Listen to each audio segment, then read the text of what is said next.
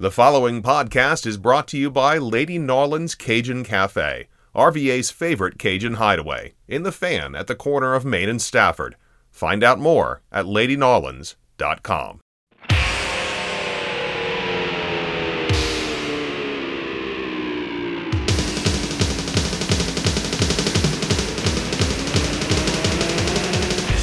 Welcome to Rams Rewind, a podcast that looks back at all of the action from VCU men's basketball. After each game, our host George Templeton talks live on Facebook with Ram fans and gives his take on the team's performance. And now, here's George. Hello and welcome to VCU Rams Rewind, sponsored by our pals Lady Narlands down in Richmond. Get you some Cajun food, make you happy, make you feel better. It's a good way to celebrate, and this win is definitely worth celebrating. VCU wins 85-66. Pretty darn dominant game from the Rams, and it was funny because I'm listening to the game in the van as I'm driving around, and it seemed like, you know, especially when they got going in the first half, they got that big run to get up 16 points.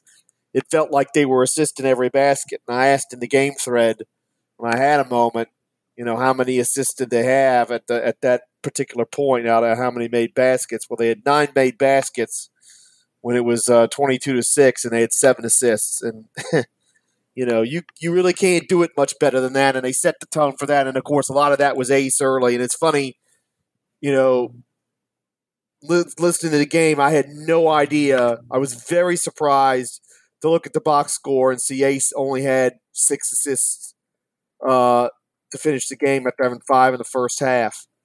And you think, okay, well, in the first half, they did a hell of a job in that regard. 12 assists on 16 made baskets is absolutely magnificent. Maybe it fell off in the second half, and it fell off, but it was only a little. Second half, they made 16 baskets as well, and 10 assists, which is, you know, pretty good. You'll take that. You'll take 10 assists on 16 made baskets. And in the second half, 1, 2, 3, 4, 5, 6, 7 different guys had assists. So Ace only has 1 assist in the second half. It's okay. And I know it's just LaSalle, and people, you know, are going to say, oh, it's not that big a deal. But, you know, Ace, since he's come back, you know, when he's been playing well and getting assists, this offense has looked good. When that's not been happening, more often than not, the offense has struggled. Well, that was not the case in the second half. Ace is 1 for 4 from the field, 1 out of 2 from the foul line, 0 for 2 from 3 with 1 assist, 3 points. And VCU still shot over 50% for the second half. 53.3, or excuse me, 53.3 pretty much in the second half. 5 and 11 from 3, and the free throws, which is something we're going to talk about a little bit.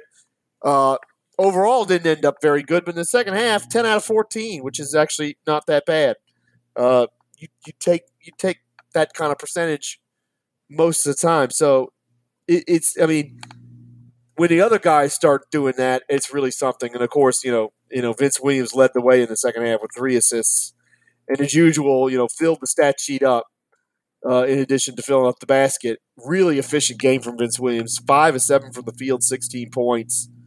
5 assists and 3 steals and a block shot, 6 rebounds. It's typical Vince, just filling the stat sheet up there.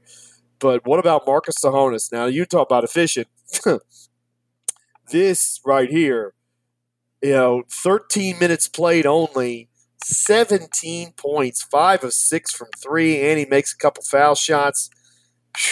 Man, you get something like that off the bench most nights, you're gonna cruise. And really, you know, we had Jayden Nunn back, and I think considering he's coming off COVID, plays nearly 30 minutes, 9 points, 3 out of 6 from the field. Very happy with what Jayden Nunn produced tonight. Very happy with that indeed. And just as a whole, I mean, this is the kind of effort you'd want to see a VCU team and a team that's in a that's got championship aspirations have against a team that's going to finish lower down the pecking order. After that big run, VCU was pretty much never threatened. I think LaSalle got it within 9 a couple different times, but never was there a point where you thought LaSalle was really going to get back in this game, and they didn't. LaSalle led for 46 seconds, and that was it. and then the rest of the time it was pretty much VCU. That's what you want to do against teams like this, and especially on the road too. I mean, granted, not that there was much of a crowd at Tom Golo Arena. There was probably as many Rams fans there as there were Explorer fans, but you can do that on the road and against any crowd, against any team, and you're going to take their crowd right out of it, which you got to like as well. So really good games from those guys. Hassan Ward, one of his best games offensively, 13 points. A lot of those, again, were dunks, but hey, it was great to see him get that kind of offense going. And the two center, and you talk about our front court without Levi Stockard. Well, Hassan Ward and Jalen Deloach, you really can't beat this kind of production. 10 for 16 from the field, 22 points combined, 7 boards. Tell you what, if they got that every night from Ward and Deloach, they'd be pretty much unstoppable.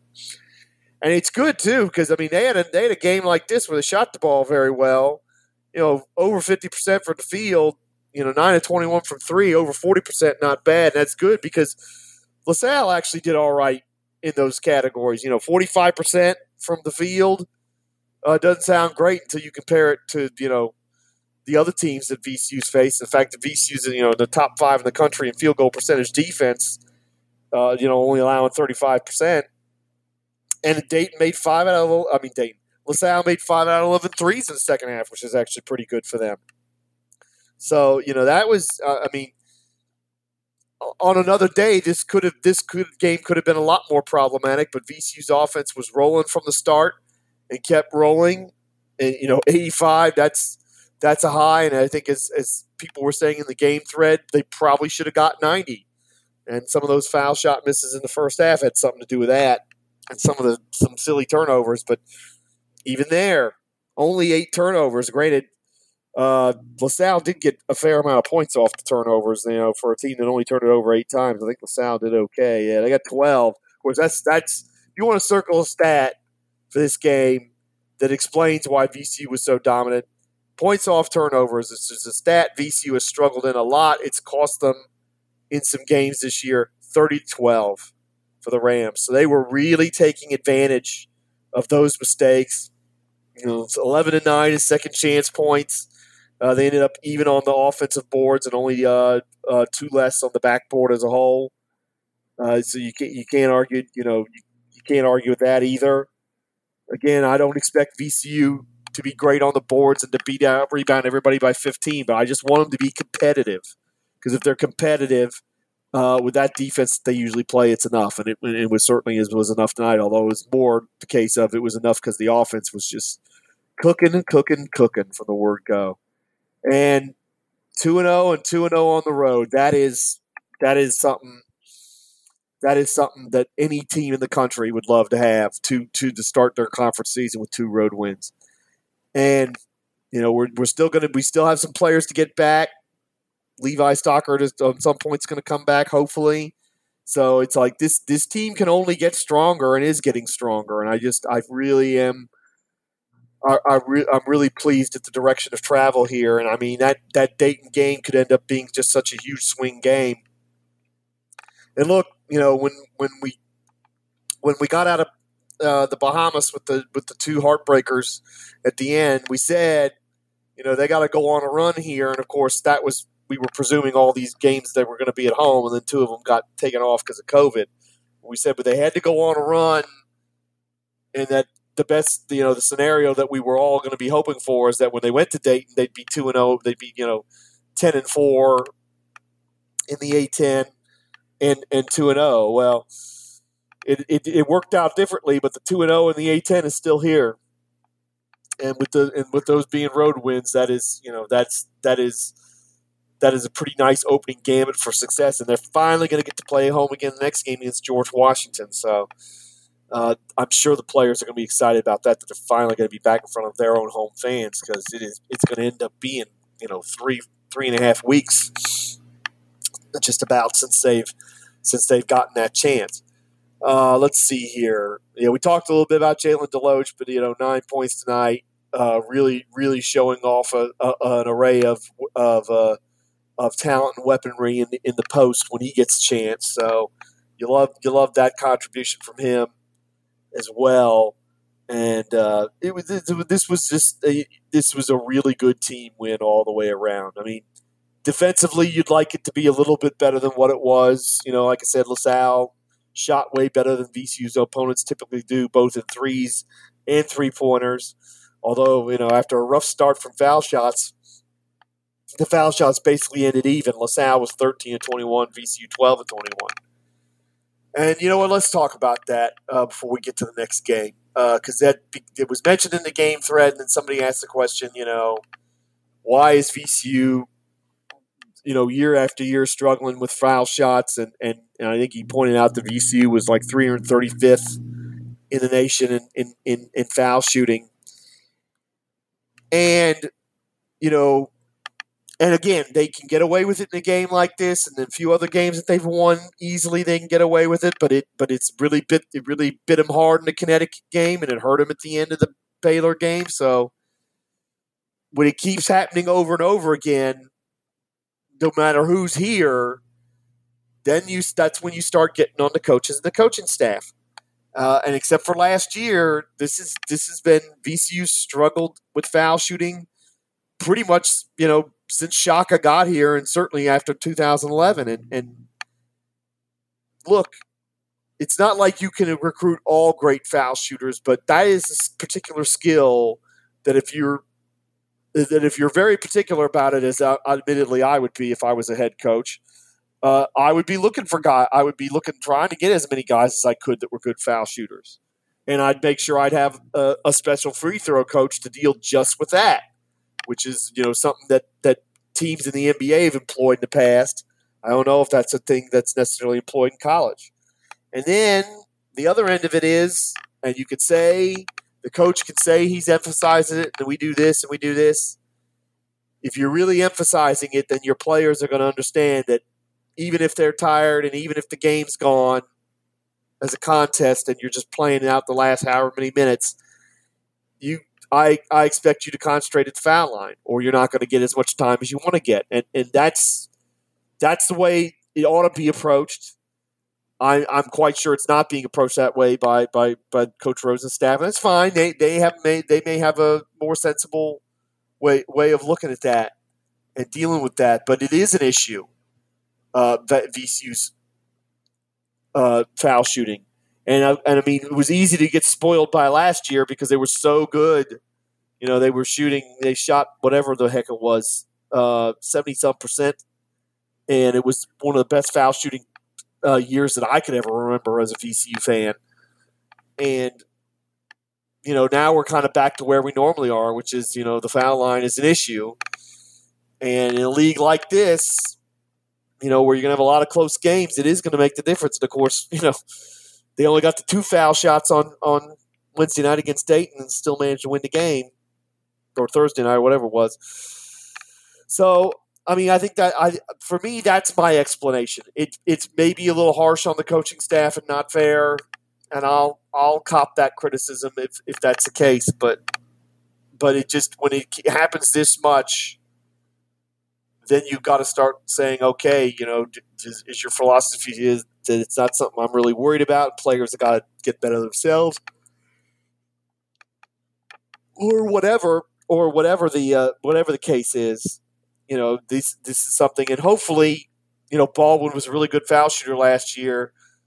We'll see a divergence in the stats. We'll see that. We'll be able to mark that line from, before Baldwin came back to afterwards, and the afterwards is going to look a lot better. And that was a point they were making in the on the radio call that I think is actually pretty good, and it's the fact that they're undefeated with Ace Baldwin in the lineup. So it would be interesting if it were possible, and it's not, because I think you probably need a subscription to KenPom to do it. I would love to see the numbers VCU had in KenPom, and granted, it would have been maybe been too small a sample size to really consider it, but those games that they played all the way up until Adrian Ace Baldwin returned in December, I'd love to see the comparison of those games to the games that had Baldwin in them, because I'm imagining that A, the offensive efficiency would be a lot higher, and that B, maybe they could be better as a foul shooting team, because he was a really good foul shooting team last year, and he was definitely a central figure in that, and they need anybody that can make them, because you know how to be able to make them sometimes. You think about that Connecticut game and then missing 5 free throws in a row in the second half. That was, that's where it just you're sitting at home going, I can't believe we couldn't pull this off. And then you look at that in the stat sheet, and it kind of makes you sick.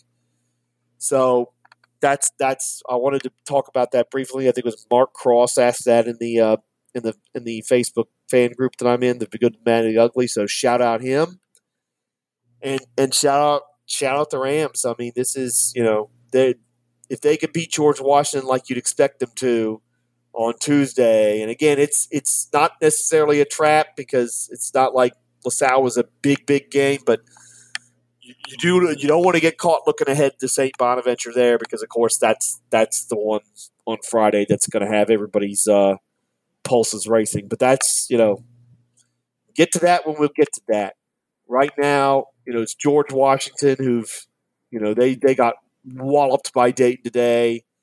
They did have an early part of the season. They weren't looking too bad. Like, they gave Maryland a game. Of course, we didn't know how bad Maryland was going to end up, and that sort of thing. But they've shown George Washington that slowly but surely, I feel like they're going to get better. And it's again, of course, today the game against Dayton, their pause was even longer than ours. It was something like 25 days, something like that is what they were saying. So it'll be interesting. I think some of the things that VCU was able to do tonight, and one of them was wear down a pretty shorthanded LaSalle group. I think the same thing will be the case with George Washington. I think VCU, with their third game back, so their win ought to be even better than what it has been. It's certainly better than George Washington's, who will only be playing their second game in a month, basically. So VCU used that advantage in depth and conditioning, wear George Washington down, because you saw it with with LaSalle today. Any even thought of them trying to come back and win in some of these events, and she just didn't have quite enough in the tank to do it, which is disappointing for them. But that's just how it is, and that's what you deal with these COVID pauses, and hopefully to heaven this conference as a whole will be out of this COVID issues by the next week or two, so that we can get all these conference games in, because they're so important. So a little bit shorter tonight, because again I listened to it and then I had to rewatch it, and it was a nice regulation victory. Not a lot of no drama at all. Again, they give up the first basket, and then once they get the lead, to keep it. So they led for all but a minute and 14 seconds of the game, which is pretty darn good from the Rams. And I'm just glad. I mean, they could have had a bit of a letdown after Dayton. It didn't happen. They were ready to play. They respected the opponent. And again, I just asked the same thing. They do that against George Washington. It's like, when you play these teams, especially lower down, you respect the opponent. You sit there and say, okay, they're not having a great season, but they can make their season by beating us, and we can't let that happen. And we're going to come out here. We're going to be serious. We're going to get right after them, and we're not going to just assume that they're going to roll over for us. So very, very good performance at LaSalle. 2-0 in the conference, just what you want. 3 of the next 4 at home. And, St. Bon, then the road one, of course, is a biggie. And then that's followed by Davidson. So I mean, that's right in the middle of this 4-game run are 2 absolutely massive games. Davidson, who beat Rhode Island, and I would presume, maybe incorrectly, but I would presume when the next version of these brackets come out on ESPN and CBS Sports Line, that Davidson will be listed as the AQ, the automatic qualifier out of the A10. They were on the cut line, bubble line with both brackets, and I imagine next week. They'll be in as an AQ, but they're a team they're the only team above us in the net. They were sitting at 35 when I did VCU by the numbers on Thursday. If they're 35, if they could stay at 35, then that Davidson game is potentially a quad one opportunity. And the St. Bonaventure game, if they get their act together and can move way up in the net, that could be a quad one opportunity as well. So that's it. Thank you, everybody, for listening. Really appreciate that. Remember, Lady Nollins, patronize them. Great sponsor of our pod. And, probably same again as today. I'll be working. If I get off work early enough, then there could be a live video after the Georgia Washington game, and, of course, the pod as well. But even though we are off peak, we're not having as many people working as we were when we were on peak. So sometimes I think we're shouldering almost a bigger load in some respects, and I'm not getting done. I haven't gotten done early hardly at all this week.